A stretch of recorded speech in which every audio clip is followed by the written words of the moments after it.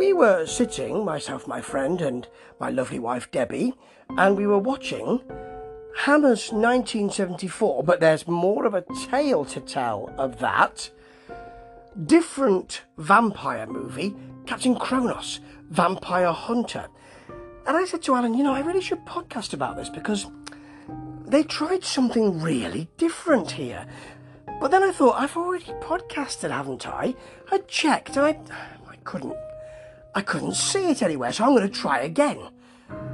And really, it was quite an audacious move because it was filmed in 72, came out in 74, and I cannot find, there are probably Hammer aficionados who know far more than I do, who know why this took 2 years to come out. By the time it came out in 74, you're into the sort of time of Legend of the Seven Golden Vampires, and things were sort of coming to a close for Hammer, really, because you've got the Hammer horror TV series, which goes on, but filmically and film-wise, both of those words, really, they're apposite, yes. The last movie they did was To the Devil a Daughter. So this came out late, and it had an awful lot of store put by it, because it is very different. It's an awful lot different to the sort of, to the kind of Christopher Lee, cape-wearing Dracula, which I love, and Peter Cushing as Van Helsing, all of that is gone. And not only that, you've got a group together who had not done much work in film, or certainly hadn't directed and written a film and produced it as well, which is what Brian Clemens did. He's popular for lots of TV work. The main thing for me was the Professionals, all of that. But he did the work on the Avengers as well, and he writes, directs, first-time director, didn't direct a film after this, and he does a blooming good job, really does. But didn't direct after this. He produced and wrote it as well, along with Albert Fennell, who also did work for and the music is written by Laurie Johnson, who of course did work for Yeah, you get the picture now, don't you? But those three really put in a great piece of work here. Now, the story is very different. So you've got Captain Kronos, played by Horst Janssen, but he looks like a kind of vampire killing Bjorn Borg. So you've got all that. He's ice cold, a great swordsman, fast and mystical too. He's sort of a displaced captain. He wears a sort of captain's tunic and all that. And he's voiced by Julian Holloway, but really well post-synced. And Julian Holloway tries a sort of faint accent, which really works, actually. Best work I have heard Julian Holloway do, I think, to be honest. I'm not trying to denigrate him, because I really like his work, but I think this is really quite something special. He is going around the country, seeking out vampires and killing them. Putting them to rest, shall we say. And he has, as his sort of sidekick, I suppose, a character played by John Cater, who plays Professor Hieronymus Grost. Now, one of the features of this script is that Hieronymus Grost has some kind of he has I suppose you could say he's got a hump back, really, or a hunchback, or there are lots of things lots of words you can use. I don't know which ones are acceptable, but all of those things. So there is a lovely subplot, which is that he's different to other people and looked upon differently to other people and abused verbally and physically by other people because of the way he looks. And he has a lovely speech to camera about this, and they make sure that scene is in there. It's really important. And John Cater did a lot of work on TV, and sometimes, how can I put this? I was concerned about some of the work that might happen here, because there really needs a delicacy in this part. I'm not saying that he's not a delicate actor, but I really wanted to see if he could meet that, and he does, and supersedes it. It is a beautiful piece of work.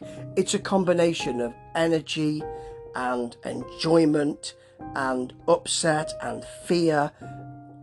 It's really nicely done, and that kind of busyness is a really nice counterpoint to Kronos' stillness.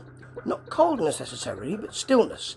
Early on in the film, they find a character, Carla, in some stocks. We don't know why, but she's set free. She's played by Caroline Munro. Does a very nice, gentle performance. It's a lovely performance again. And she joins them and becomes romantically entangled, or certainly entangled, with Kronos. And they've been asked to go to Kronos' friend, who is Dr. Marcus, played by John Carson, who did a lot of work, but he's probably known in Hammer circles from Taste the Blood of Dracula. So yes, he's one of the three, along with Geoffrey Keane and Peter Sallis, who do indeed taste the blood of Dracula and subsequently kill young Courtly, played by Ralph Bates in that film. Yes, he's lovely in this actually. He's called them in because a lot of younger women are suddenly becoming, they're encountering a cowled figure and becoming aged. And he wants to know why. There's quite a lot of space in this movie. There's quite a lot of silence. There's quite a lot of open space. There's quite a lot of contemplation here. What Brian Clemens does is he doesn't feel the need to fill this movie with things to make you jump or things to excite you. He builds an atmosphere beautifully. So the camera lingers on Horst Janssen quite a lot. And that's quite right actually, because he is the main character. And there are some lovely scenes here, particularly a scene with a local bully, Kero, who is quite a swordsman and likes to bully people for money and for favours and all of that. And he's played with swaggering certainty by Ian Hendry. It's lovely. Of course, he comes across Kronos, who dispatches him in the quickest and loosest way, as far as blade work goes, that I think I've ever seen in a movie.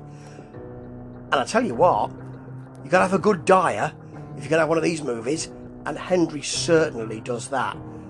Beautiful. He controls every scene that he's in. He's only in two, but he doesn't often make an impact. Beautiful charisma. The basic idea is that there are two youngsters played, they're Paul Durwood and Sarah Durwood. Sarah's played by Lois Dane. Paul Durwood is played by Shane Bryant, who Hammer were pushing, and he was in several movies as a very good, conventionally good-looking boy who could actually act. He actually had an emotional, he actually had an emotional life in his characters, which is, really good to see.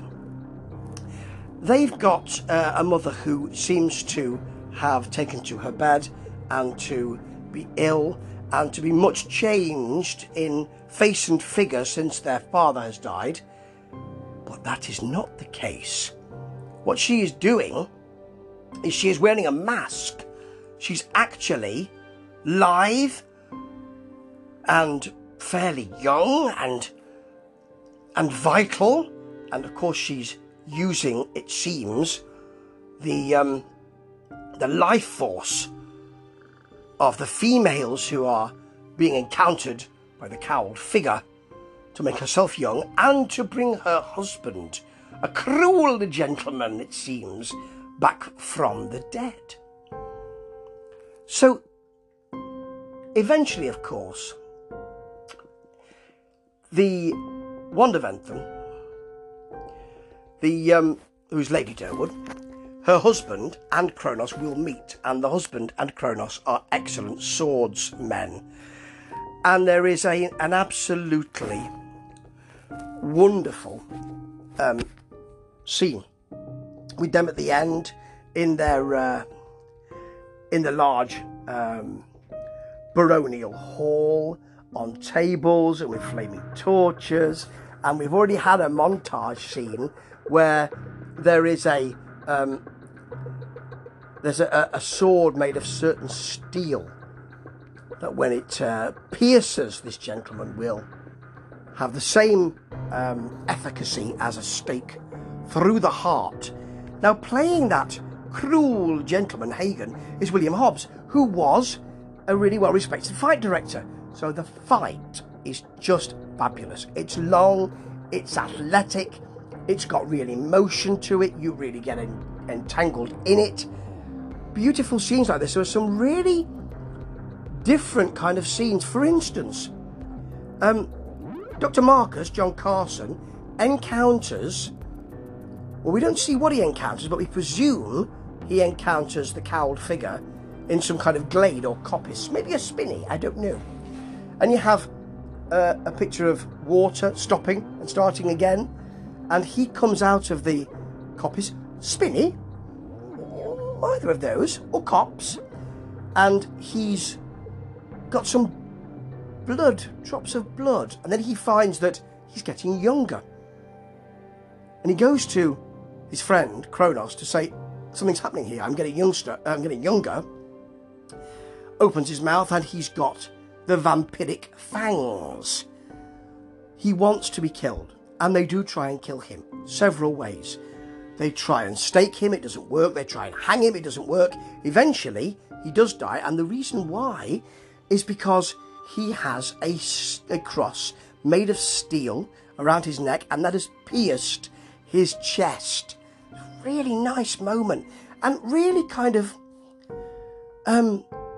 not overwrought work by John Carson, but really emotional work by him and emotive work by him.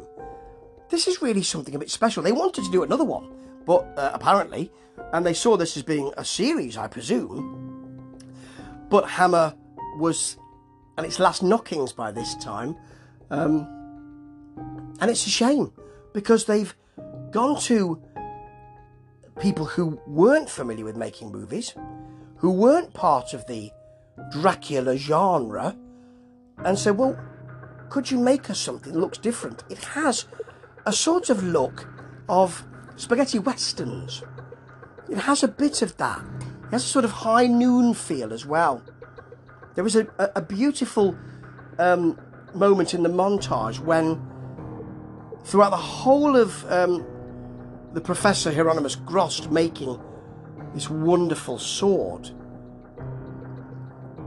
Kronos is sitting with a handkerchief over his face, and his arms crossed by the handkerchief to keep it in place, and he's meditating there. Lying against him is Carla, and as soon as Grost calls him over, he moves so quickly that she falls on her face, which is just great. There's time in this movie, time to do so much, and to create a wonderful atmosphere which has ease and brooding. It's got real portentousness, this, and the look and the charisma and the poise of Horst Janssen as Captain Kronos is something very special to see. Such a shame that they didn't get to produce some more of these, but as I said to Alan, and he was very keen on seeing this, as am I. Horst Janssen has a look of Mads Mikkelsen, and Alan was saying, well, they should remake this, and Mads Mikkelsen as Kronos would be something special as well. I'd love to see that, and I don't know why they haven't done that. Why haven't they produced this? It has a bit of a look of John Carpenter's Vampires, And it's testament to the work of first-time director Brian Clemens, that work and the way it looks and the atmosphere and the pacing of this film is just exactly right. It's an overlooked gem. I think it's time it were reappraised. Oh, I've just done it. Ta-ta.